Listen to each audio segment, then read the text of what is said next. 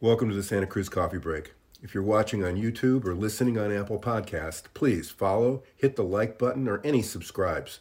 It really helps us with the algorithms. Santa Cruz Coffee Break is independent of Santa Cruz Guitar Company, and all opinions are those of the speakers. Santa Cruz Coffee Break is produced by the Santa Cruz Guitar Players Forum. We invite you to join us on the Santa Cruz Guitar Players Forum at SCGCPF for more fun. Now, let's get on with this installment of Santa Cruz Coffee Break.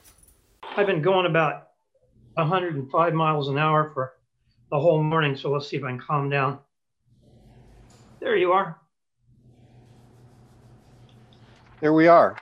There we go. And welcome to podcast number 19. Can you believe it? We've made it to 19. And today we're going to catch up a little bit with Richard. He's back from NAMM and back from a trip and back from everywhere and back from across the street probably. But it's about as far as we can get to go now these days around here. But Back from going to the kitchen. There you are. That's the big move for me a little later. And just for disclaimers, you know, we don't know what we're saying, and none of it can be, and all of it will be held against us. So I'm sure you just go ahead, and everybody knows Mr. Hoover, and there's Tad Laird, and I'm going to let them do the driving today. So have at it, kids. Cool. Thanks, So, Richard. Maestro, it's hard to believe it's been only 4 months since we've last talked to you, but wow, what a 4 months. Right. Time is all at once these days. Yeah. So we've gone through, let's see, since we last talked to you, we've gone through all kinds of election and political and all kinds of other stuff. How are you, and how is the shop holding up? You've been through fires and floods and pandemics and locusts and I don't know what else. I mean, You're absolutely right. Nothing unusual. Nothing out of the ordinary. You know, as you well know, there's some things you don't want to know how they're done. Laws, sausages, and guitar making. And, you know, there's always something going on. But you're right. This year has been a real challenge and a real, I feel it sometimes like I'm driving the business through a hail of projectiles. And luckily, only a few of them have struck, and we're able to drag them along okay. So we're fine. And I say that in the kind of the polite public way. We're fine. With qualifications. It's a lot of hard work to navigate both the crises, the support, and to keep the team engaged and moving forward. And that's the biggest blessing for us, and that's my biggest gratitude, is the engagement of the people that work here. In spite of the adversity, they're not running off to unemployment or another job. You know, they're sticking around, and we're okay. well, where are you at right now with the pandemic? I know that in California, you know, it's kind of a county by county thing as to what kind of restrictions are in place and such. What are you actually dealing with these days? You know, things are opened up. Okay. The shutdown has been rescinded, and business is back to normal. Now, it's too much to go into in this context, not that people couldn't understand it, but it's a real matrix of regulations. And in some cases, we do have exemptions. In some cases, we don't. So we modify our hours, our staff, our shifts and so forth to accommodate all that and be within the letter of the law, but more importantly, the spirit of the law.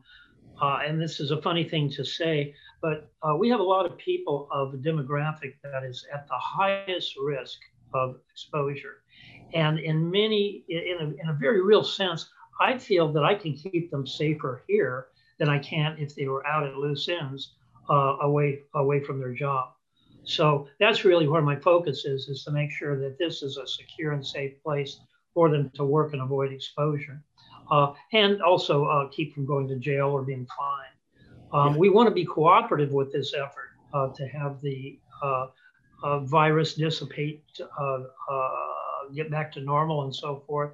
So I'm not cavalier about this. I'm not trying to operate independently at all. And it's a big job.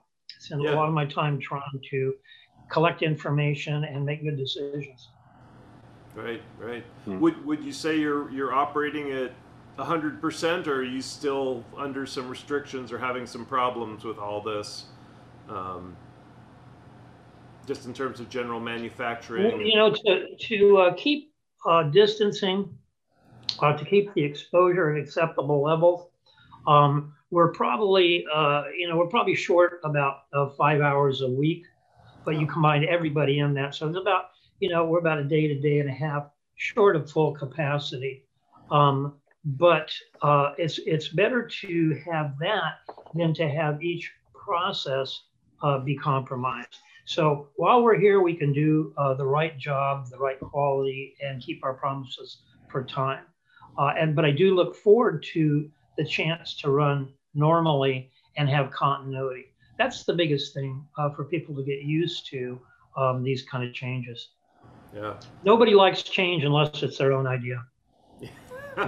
Very well said. Yes.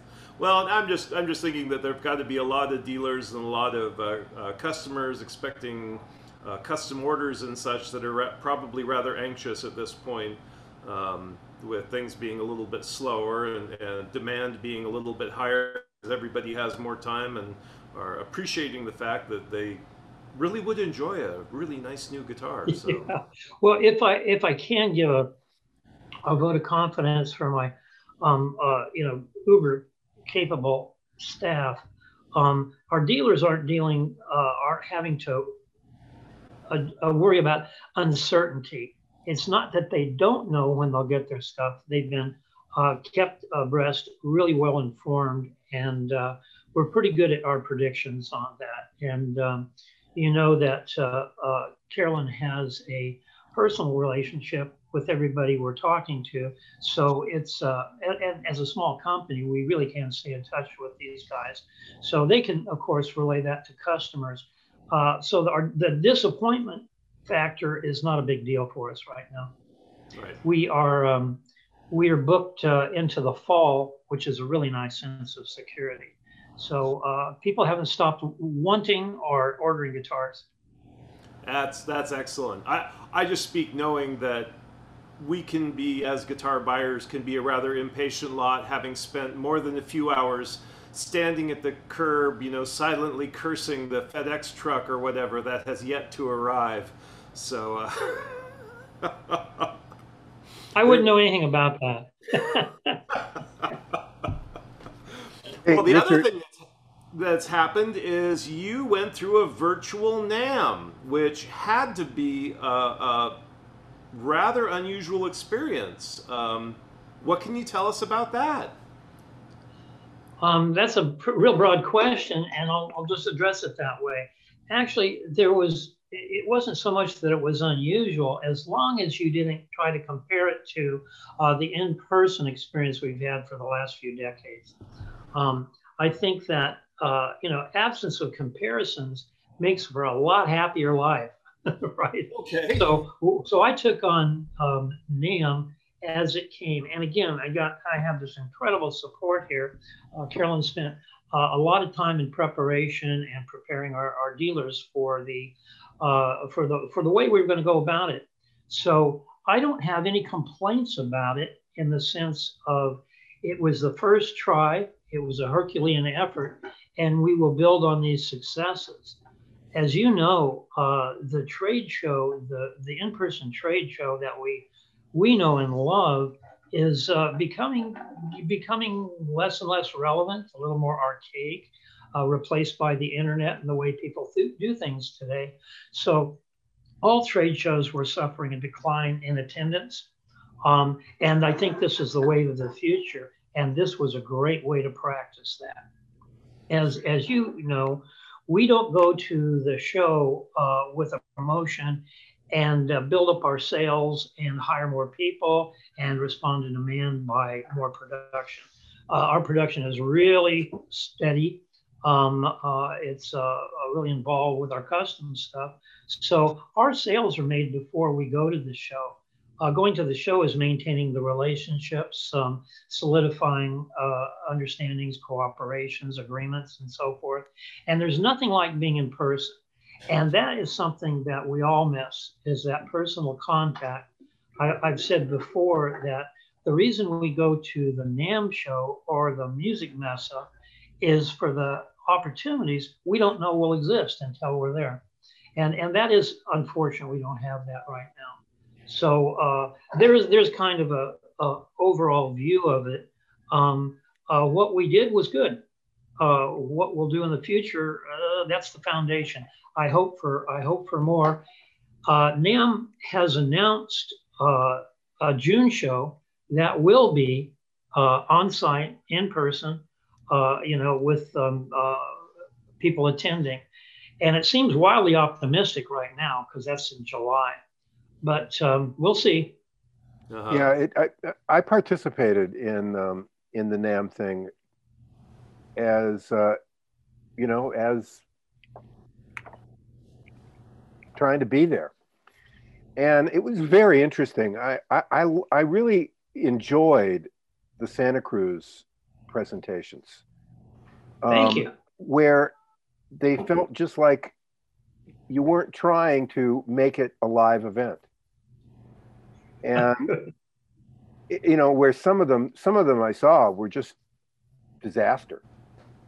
I sat in a couple of things that were just disaster, because it's really hard to do this stuff, without it is TV trucks and lots of technology and and people that understand what it's going on. And when you put a bunch of rock and roll or hippies in there and give them an electrical cord, look out, So I thought it was really interesting how different companies handled it.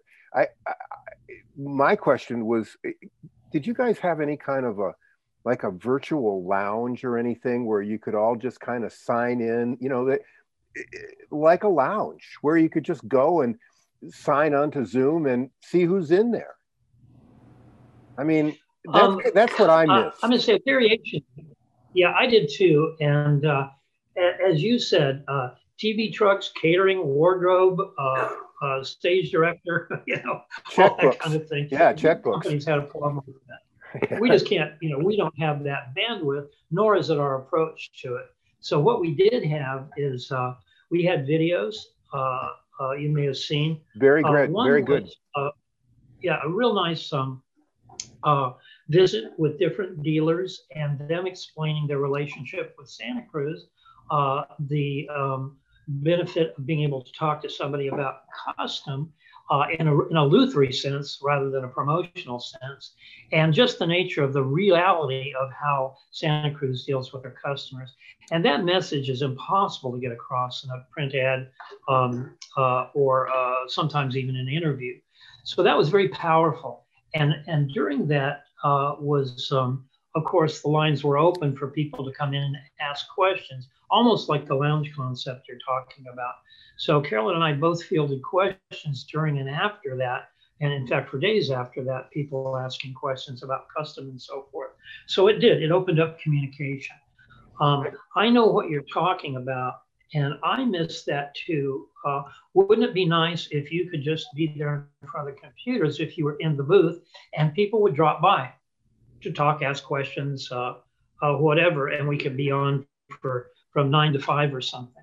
And we'll see if that evolves. Like I said, this one was, the expectations were really low. Therefore, I'm not disappointed. Hopefully we could get that next year. Why don't you suggest that to him? I really felt that your dealer profile was very, very, very effective. It just, Thanks. It really, yeah. And I thought it reflected the company, and I thought it reflected that this is how you choose your dealers. You could see it. I mean, I thought that was a really powerful piece, but you're missing I thought that they were missing the lounge at the Hilton. Yeah. You know, Oh yeah. you know, the after hours. yeah, you know, the after hours stuff where, you know, you just end up there and lots of stuff would happen in that. And I guess that's the biggest challenge. You see that Dallas they have the World Guitar Show scheduled for May, Oh. which I think is extremely aggressive, you know, but they just announced it that they're going to go in May, May 5th, early May. Wow. For Texas. Whoa. You know, so I don't know, you know, we got to see a few more turns of the sun before we know where we're at, you know. Yeah, we'd like to see a few more inoculations and a few more people coming around to mask wearing. Yeah. Well, I guess what I was wondering from the experience was, I think Richard touched on that.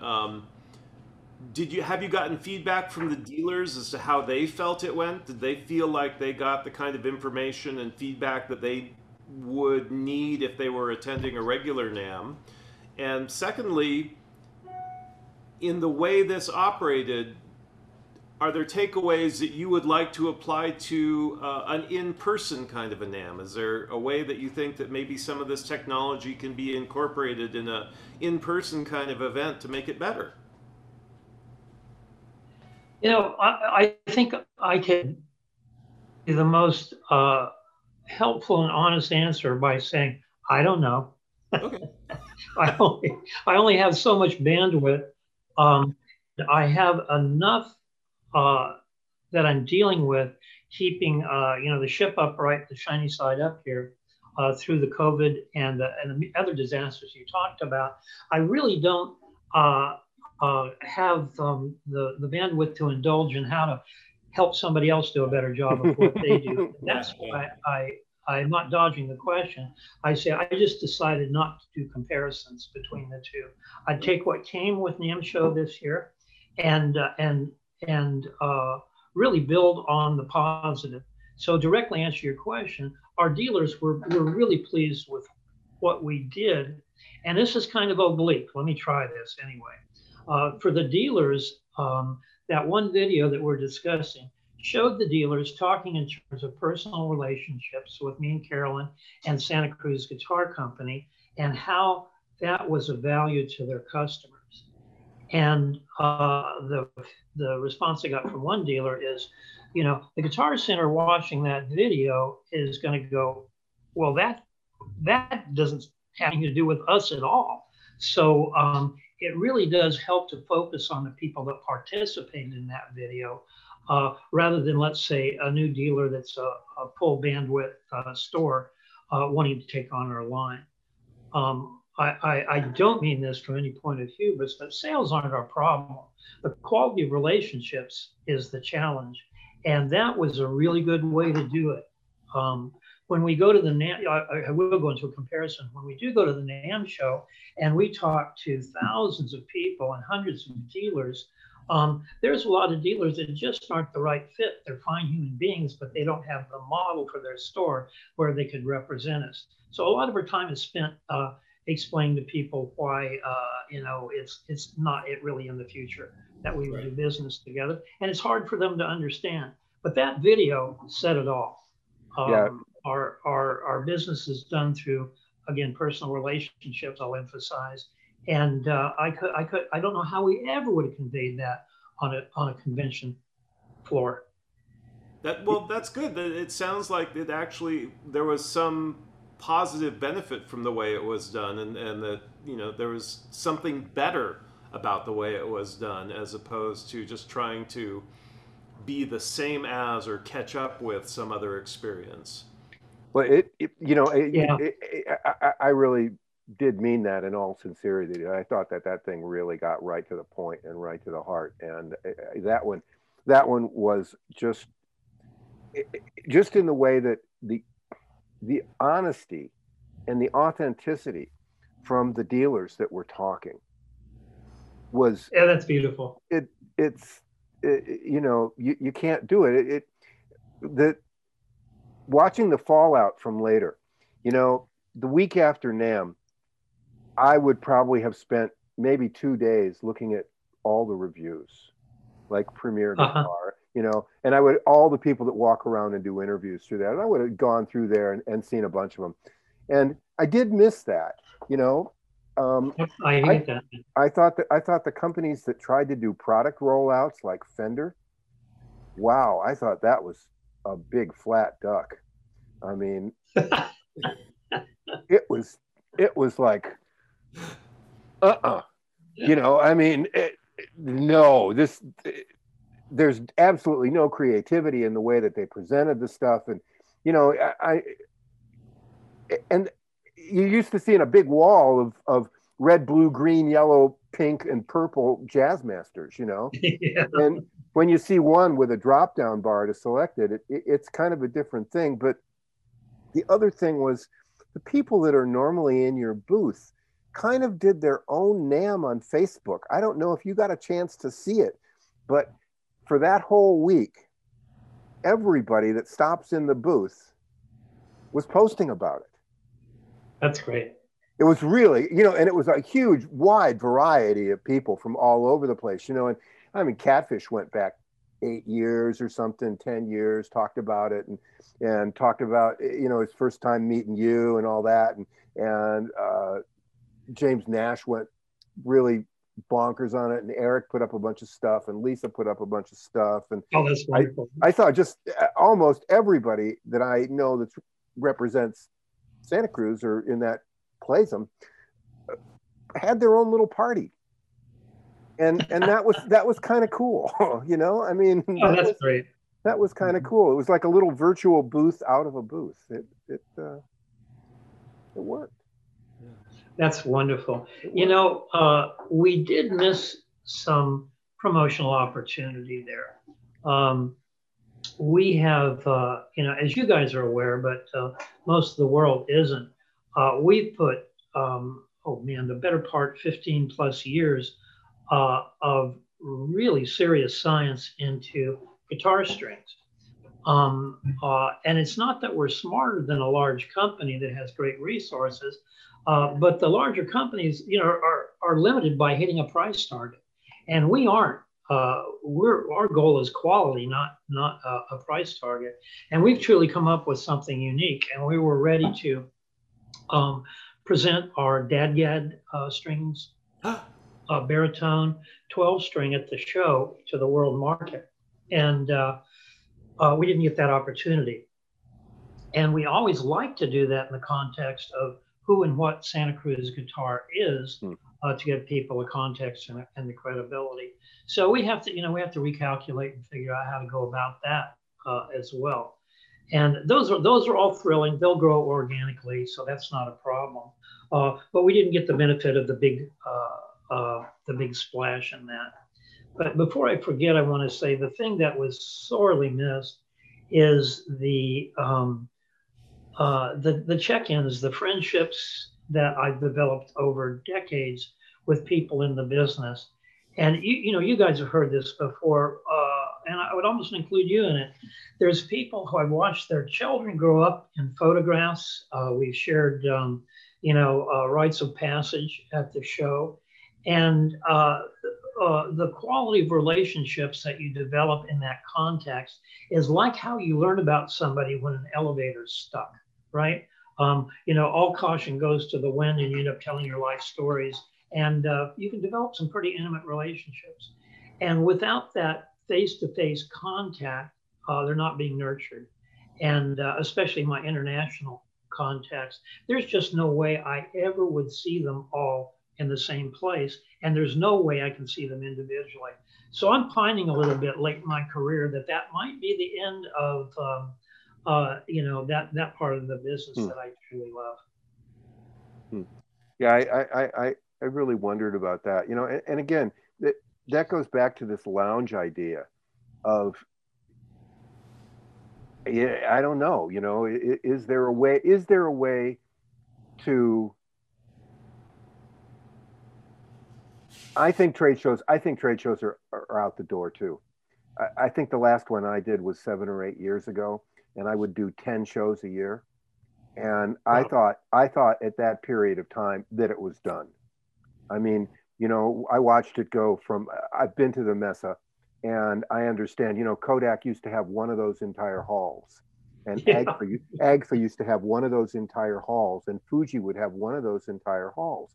And there was a lot of excitement about it, you know, and there was always some new film or something, or some new camera or some new motion picture thing that they were going to introduce. And there was a lot of excitement around that. But then you started to watch it. I mean, I think even 10 years ago, I was going, why are we spending this money? You know, why are we spending $250,000 to be in New York for 3 days? You know, and why are we doing it? I mean, what are we getting from it? And I think this whole thing has just kind of put a dead stop on a lot of things, which possibly are good. I mean, we've seen wonderful changes in Wendy's, in wonderful changes and wonderful success in online dog training. Believe it or not. You would think it's the farthest thing from anybody's brain. But what really happens is, instead of the dogs getting together once a week with these people that don't know each other and these dogs that don't know each other in a 30 by 30 room, and they're all distracted, now they all sit on Zoom in their living rooms and send in videos of their training, and they're really seeing real results, because it becomes about not sit, stay, bark, roll over, but it becomes behavior. Yeah. And they would have never had that opportunity, because in a live situation, they're just wranglers. Yeah. You know? I can hear that. Yeah, I took an algebra lesson on PBS TV this morning that astounded me. I just ran into it. It's the inverse of, you don't miss your water till your well runs dry. But also, when you don't have something and you find out life's the same without it, you're disinclined to go back and put a lot of energy or pay a lot of money to do it again. So it'll have an effect indeed. I guess, you know, I just look for the opportunity, you know, and yeah, I miss it too. You know, I miss international friends. I miss all these people that now I, you know, see once a month on Facebook or something like that. Yeah, it's hard. We live together, you know, I mean, for 10 years. I mean, we were a traveling team, and you know, and that's gone. You know, and it can't come back. So I'm in a real fatalistic place right now. Sorry. Well, you know, if I may, Richard, you know, when one door shuts, another one opens. Every time. And the colossal effort of preparation and time that goes into this to the NAMM show, which was critical for us for many, many years, I was able to spend on other stuff, and there were things I couldn't get to before.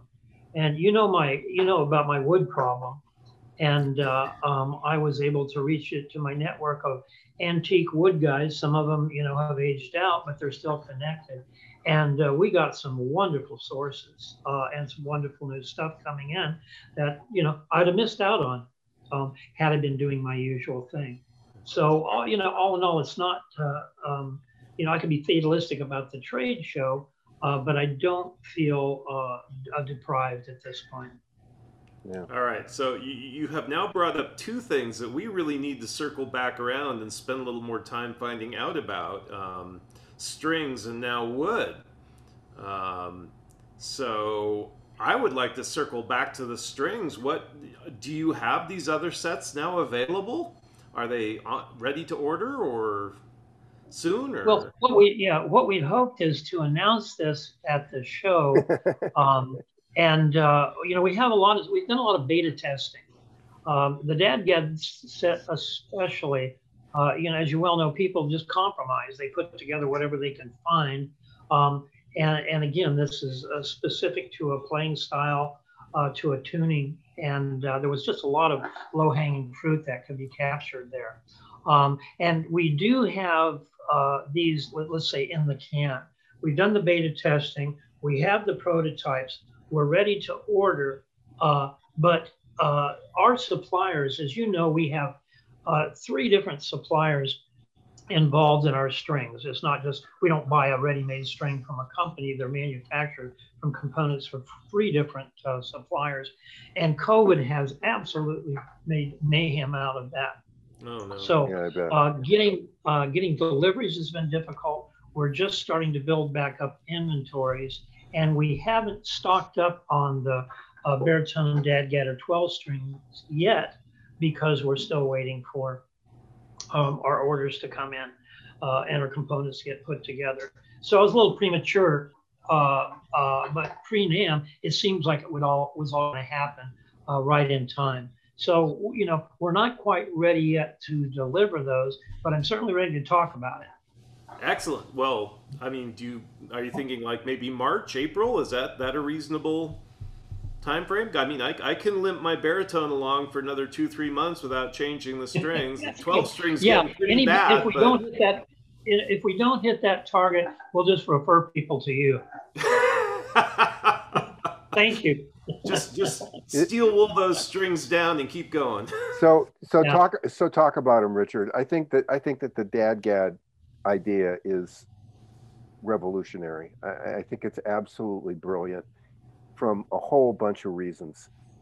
Not only being marketing, but for the player. This has been so long in coming. You know. Thank you. I agree. And again, this isn't false humility. It's that, you know, there's some marvelous people and companies working with strings and so forth, but they're within the confines of, you know, their economic restraints. You know, what we've heard, you know, with our strings, which again, cost wasn't the limiting factor. I mean, you know, you've been on forums and you see how people think that we're in league with the Prince of Darkness trying to gouge people on string prices. But guitar strings are artificially low priced. You know, getting a set of strings for a violin or even a bass, you know, we're talking about a lot of money, and guitar strings are ridiculously low priced. But it's an artificial paradigm. We're getting what we pay for. And the improvements are readily available. We're just the ones that came along and put them together and had the science to support those decisions. So Dadgad, I could use an analogy. You know, if you sat down and you're used to playing your piano and it got really, really accomplished, and then you try to do something different, and each key had a different resistance to it, you couldn't do your stuff at all. You would sound like a beginner. And in the Dadgad set, that's what a lot of people suffer. They tune into Dadgad and it just it's like trying to hammer nails into a board that's floating on water. When the tensions are logical and correct, and you get the sonic response from that, life is different. I think this will allow a lot of people to enjoy Dadgad that bypassed it before. I think it's just a fantastic idea. And I don't know if Carolyn told you, but I took a set of low tensions off of a resonator that's been up at Keith Greninger's studio, and I put them on 2.5 years ago, and they were still great when I took them off. And I can't imagine that anybody took care of it up there, you know. That's great. You know, I mean, I was truly stunned. In fact, I'm going, huh? This thing still sounds great. Why am I changing these? That has been my experience as well. I mean, what I do is I take the label of the strings and I write the date I put them on the guitar and put them in the pocket of the case. And every once in a while, you're playing something, and you go, man, this really sounds good. When did I put these strings on? And you open up the case, and it's like, oh, crap, has it been almost a year? that warms my heart. And, you know, the answer to that is gearhead talk. It's not marketing. You know, the last thing you want to try to do in marketing is educate or change somebody's mind about why strings last a long time. But I'll keep it really simple. The precision with which strings are made is a much bigger contributor to longevity than any gimmickry of coating or whatever. A string that's really made to precision is going to have a longer tonal life. And that's part of what people should expect to get when they pay more for the string, is better performance. And the irony is somebody spending thousands of dollars on a guitar and begrudging spending another $10 on their strings. So I'll stop. I'll stop. We have a tiger by the tail, and it's nice because our intention was, making strings that would support our instruments, and it's really showed really a lack in the marketplace of people being able to do what a violin player or an orchestral player can do in getting the best for their instrument. The analogy that you just said is really so accurate. So many times in my industry, you'd see a guy with a $5,000 lens, a $10,000 lens, and he'd go, just give me the cheapest filter. Yeah. So here's all this great optical glass, and he takes something that, you might as well be using a washcloth or something over it, oh, well, it's protecting it. Yeah. And it's just destroying everything that the designer did to do it, just. That's a great analogy. Why put it is. Yeah. I mean, why put $2 strings on a $10,000 guitar, Yeah, people have asked, for a lot of iterations of strings from us, but that's really not who we are. We're not a string company. We have a mission and a purpose in what we're offering, and we've thought long and hard to extend this into the DADGAD, the baritone, the 12-string. But we make guitars for all those, and people couldn't get the full the fulfillment out of the instrument they could if they had the proper strings. So we're happy for now. We'll see where we go. Well, I am very excited to hear that you'll be sending out the baritone strings, because I've been using the medium tension, and they work adequately, but I can't really tune down the way I know the instrument could if I had a heavier gauge string on there. So yeah, or a string that wasn't necessarily a heavier gauge string, but had more tension, which is the key to what we're doing here. Right. You don't have to have a lumbering large diameter string to get the tension that you need for the sound and the feel that you want. Right. But I'm getting geeky there. I'll back off. Well, no, I remember reading a thread where people were asking, they were saying, well, many of these guitar manufacturers are using these very inexpensive strings. Why should I buy a more expensive string? And I remember trying to explain that when somebody's building a guitar, they may be taking those strings on and off the instrument, a half a dozen times while they're getting everything tweaked and adjusted and set up. You don't put expensive strings on an instrument that you're taking on and off and on and off and on and off, while you're trying to get everything dialed in perfectly. And plus, they figure that the dealer can put strings on or whatever else, but, And they do. Some dealers change strings as soon as the guitar arrives. Right. So that it sounds nice and bright. So, well, excellent. That's wonderful news. And then the other bombshell you dropped, I want to hear about what new woods you've come across. I may not have a wood problem quite as bad as yours, but whenever I hear about wood, I'm like, oh, what's he got? He has 4 bandsaws. Yeah, come on. He has Chad, 4 bandsaws. The first step to recovery is admitting you have a problem. Well, I don't admit that I have a problem. I admit that other people think I have a problem. Yeah, okay, that's great.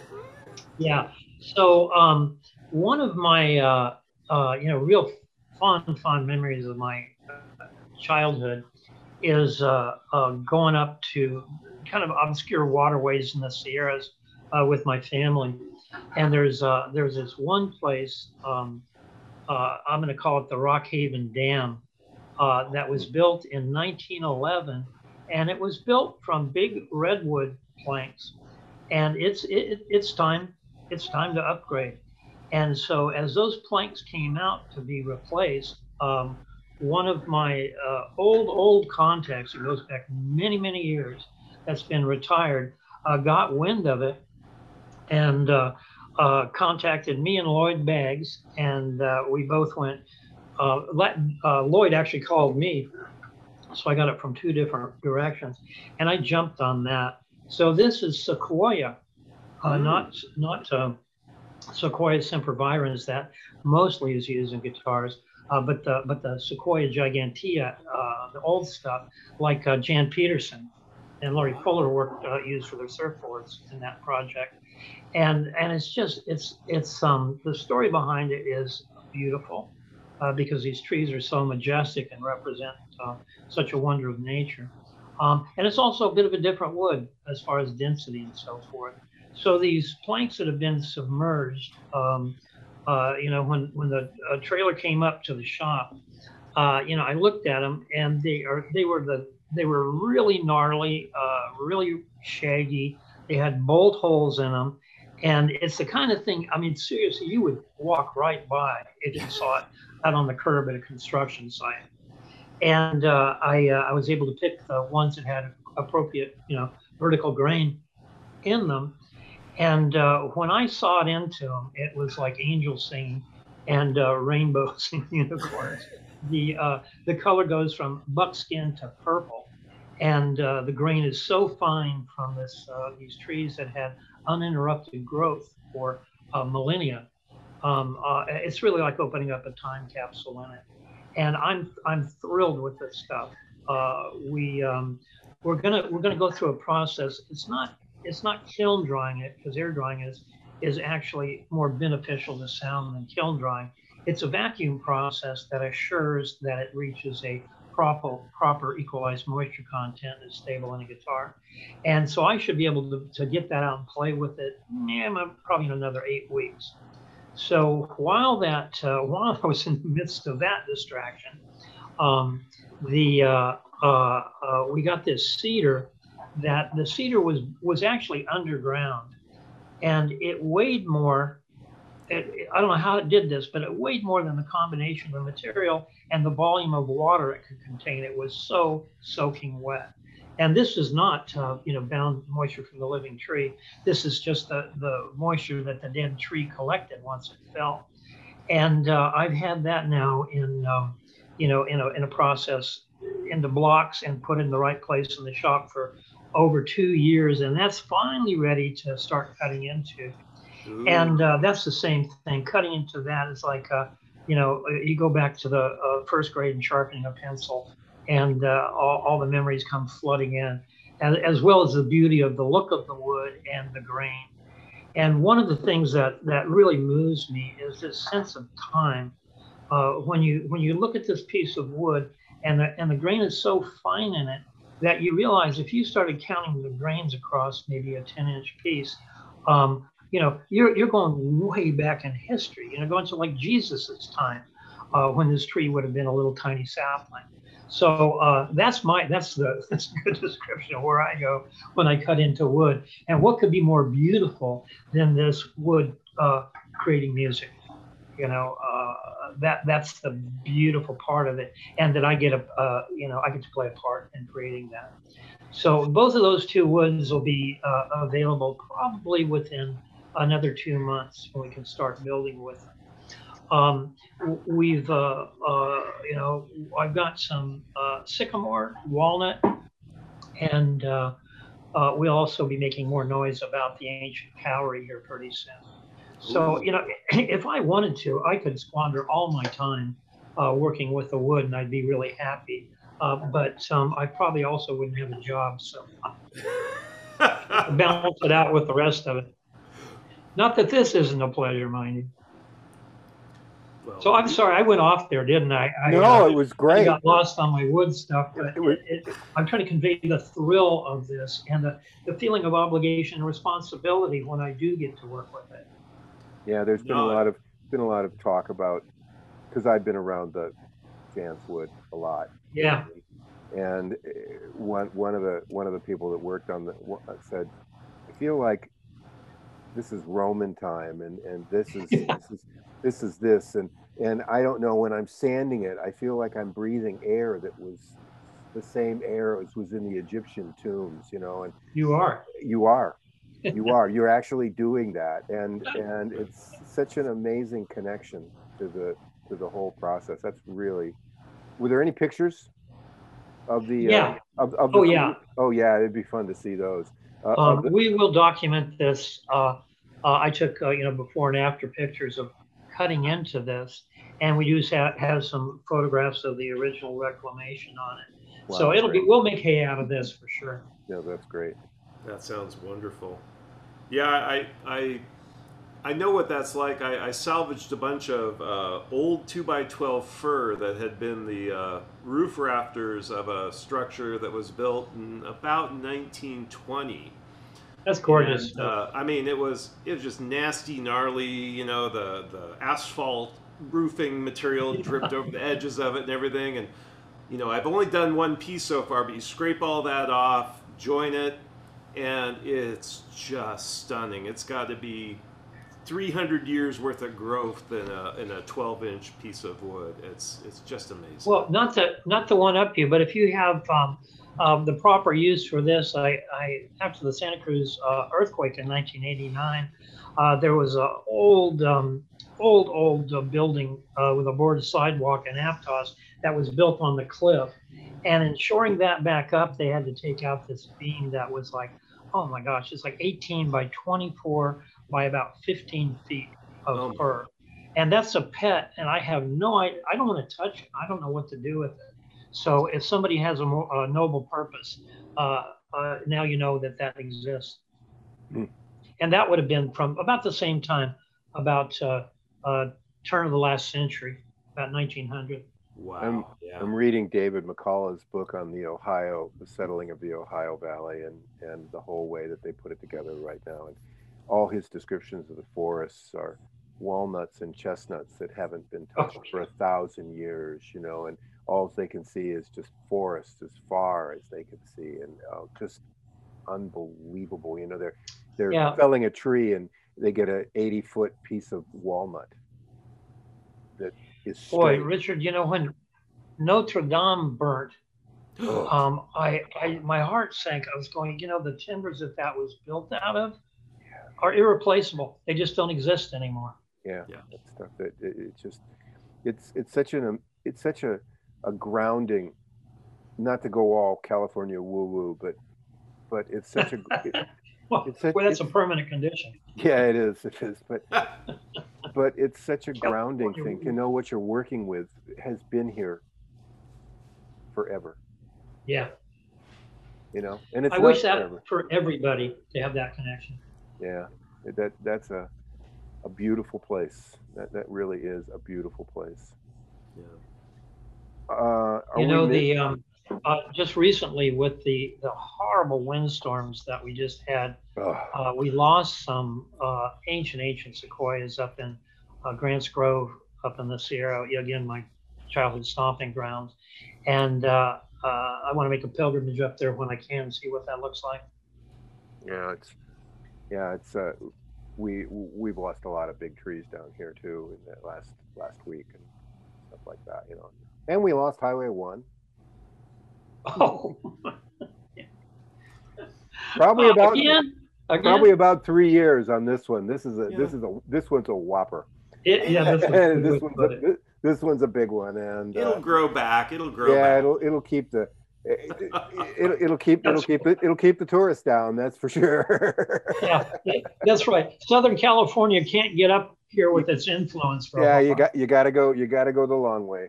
You can't. Yeah, but what are they going to do about the car commercials and the hair commercials with the people blowing their hair across Bixby Bridge? They're filming them in Oregon and the Russian River right now. Oh, really? I thought they had built a Bixby Bridge in China. No, let's hope. Let's hope not. There was just a. I'm sorry. No, that's okay. We're silly at other people's expense here. What's your next question? To get really in the woods, I just saw a really great picture of Philip Glass standing in front. Oh yeah. In front of the Bixby Bridge, and it was, you know, he lives up that canyon, you know, and I was like going, oh wow, what, you know, what a great, it's just a really, you get his music if you understand that, you know. That's awesome. He used to live across a canyon from us up out of Scotts Valley, and we would hear music in a still night that was just unearthly.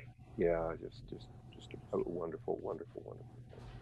Well, okay. Well, we won't distract you with this, but I did win enough gas money in a crap game in up Bixby Canyon to be able to go to New Mexico and meet my wife and come back here and be a guitar maker. So that ties it all together. There you are.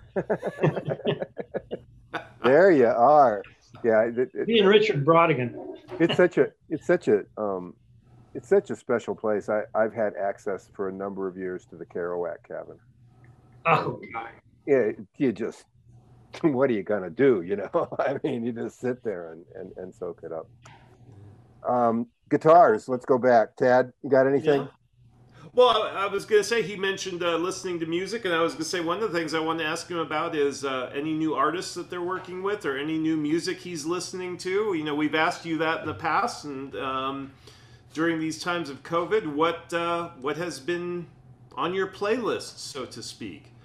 You know, I've been a little retrograde here. I'm being a little cagey here, not because I have a secret, but I'm just not ready for this yet.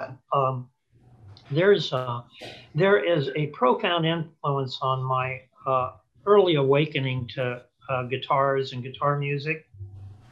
Old-fashioned leftist politics, racial equity, the whole thing. You know, back to the dawn of time and Washington Square. And this person that was such a huge influence on me is, of course, well advanced in his career, but still active. And we're doing a signature model with him. And I'm about to pop wanting to talk about it. But I spent a lot of time with this and a lot of time with him. And also just the ethos of the time that was a little ahead of me, you know. When Bob Dylan was hitting the scene, I was like still in grade school, you know, I was before that. So I came into this a little bit later. So going back and listening to some of that today is pretty simplistic tunes and songwriting, but it changed the world. You know, it was so profound and it was so heavy and direct with its meaning that aside from the sophistication of the songs, again, that's why where we are today. And I really wanted to inculcate that stuff and get full of it for preparation of doing this guitar. You guys know as well as I what that discography is. But man, that really takes me back. So with all my self-serving image of being cutting edge and exploring new music and world music and stuff like that, I went the other direction and I went back to the roots on this, and it was good. It puts me in my place. How's that for oblique? That's wonderful. I have a feeling I might know who this is, but I won't say anything. Richard and I have had the great pleasure of spending some time talking to a variety of Santa Cruz artists during the time we haven't been able to speak with you. Cool. And it's been wonderful to hear these people's perspectives and how much they love their acquaintance with their guitar, their Santa Cruz guitar, how much it's meant to them in their development as an artist and as musicians and everything else. So it's always exciting to hear about another signature model guitar coming from Santa Cruz, because I think that you working with some of these artists manage to nail, just where they are and just what you can do. Well, if I could take opportunity of this, and this may sound a little self-serving, but our signature models are really different. They're a product of my relationship with the artist. And in most cases, we probably already made instruments for the person and evolving into a guitar that would have broad appeal, and it becomes a signature model. You know, the normal way of doing that is you have an R&D person, A&R person that goes to the artist and offers them a deal, and they present a signature model, and off you go. And ours comes from the other direction. And so all of these signature models mean a lot to me in that regard. You know, they're like little time capsules of my development, my life as well. It's a cool thing. Yeah.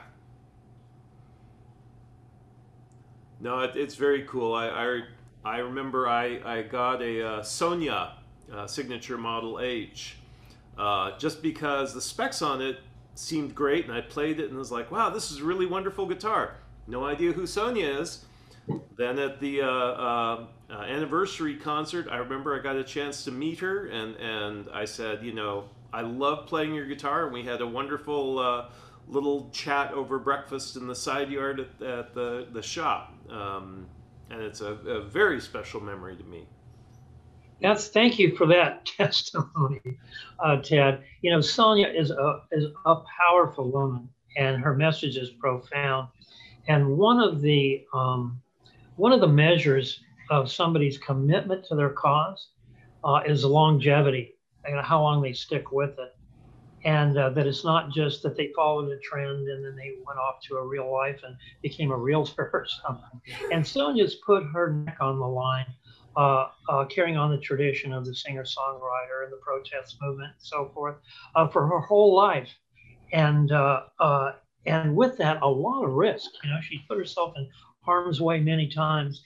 And I think she's horribly underappreciated. And who knows the whimsies of the marketplace. Sometimes it's very cruel. But anybody listening to this, Sonia, Disappear Fear, I highly recommend you listen to her stuff. Yeah. Very good. Great. Hey. All right, well, Mr. Newman, what do you say? What more is there anything I've forgotten to cover that we thought we would talk about? I don't think so. Richard, it's really great to see you, and we really appreciate your time. I know that the people that are watching this are appreciating your time. We've started a new section on the forum for only podcasts. So the podcasts live in one spot now. They don't live kind of randomly. Some of the earlier ones were back on page 50. And, you know, let's get them all in one spot where people can find this information and get this information. And we just thank you so much for your time. Yes. You know, Richard, thank you. I'm moved. I appreciate that. You know, from my point of view, I'm sitting here talking to friends, and I can't imagine anybody else who would be interested in that. So thanks for putting me in the right place. Let me make a quick amends to the forum. I've got really dear friends, including you guys, in the forum, and it means a lot to me. In years past, I participated in answering questions on a daily basis, and with this last year, the demands of my time have been such that I have not participated, and it's not from a lack of interest. It's from a lack of thinking that I could give a quality offering to that. So I've been more of a spectator, and I appreciate that you guys have carried the burden of keeping that alive. I'm really grateful for it. I think everybody gets as much from that, and of course, we tried to keep pertinent questions that are something that is interesting. We try to bring those up to you, you know, and I think it's so much better to get your visual response than it is to, you know, read something. It's really great that you've taken the time to answer these questions and do this stuff. And the forums, it's going a really interesting direction. I think we've had our biggest thread in the past week, and the difference between a Don Edwards and an Eric Sky. And that's great. It is great, and it's a huge thread. And the guy that bought it is in Scotland or Ireland. Where was he, Tad? One of those two, and the guitar had to be shipped, and you know, the guitar went back to Germany, and The guitar's been on a little bit of an adventure, and he wanted a Sky, but he wouldn't ever find one used, and he found a used Don Edwards somewhere in Europe, and there was all this great community that happened on the forum with bringing people back and forth together, and it's taken a very interesting direction. The musician interviews are becoming popular. Oh, that's wonderful. Lastly, gratitude to both of you, Ted. Thanks for what you do to help promote the cause. And between you and me, you know, the guitar making is only a vehicle for the message we're trying to get across here. And I really am proud to work with you. And Richard, your service to monitoring the forum, moderating the forum, and the stuff that you do is really appreciated. But it's also a great message to everybody else that's suffering COVID fatigue right now. Man, there's been a lot. We've been called upon to really deplete a lot of resources of compassion and care for others because it's so damn wearing. But Richard, you personify the fact that the thing that makes us the happiest is in making other people happy. And your service that you do in keeping the forum going and getting information out through the documentaries to other people, I'm sure gives you that kind of satisfaction and recharges you to forge ahead and keep it up. So, you know, Richard sets the example there of, you know, look out for others. It'll make you feel good. Yeah, thank you. I really appreciate I that. want to wholeheartedly back that up and say that, you know, that Richard's efforts to keep the forum going and to keep it on track and to keep it focused and give it direction and just the hours he puts in. I mean, it's very, very greatly appreciated, Richard. I think we do it for everybody on the forum should let you know that. We do it for the community, and I couldn't be more honored to do it for a company like Santa Cruz that has such a moral standing that just makes me feel great every day. Thanks, brother. You make me happy. Yeah, me too. We hope you enjoyed this installment of the Santa Cruz Coffee Break. For more music-related fun, please join the Santa Cruz Guitar Players Forum at SCGCPF or SantaCruzGuitarPlayers.com. If you have any questions or possible podcast topics, please contact us. If you have a product or service that you feel would be of value to our listeners, please consider adding your support and keeping the coffee pot on. Contact us for more information. We ask that you hit the like, follow, bell, or bookmark buttons so we can keep you informed of upcoming podcast episodes. We hope you enjoyed Santa Cruz Coffee Break. Now it's time to go play your guitar.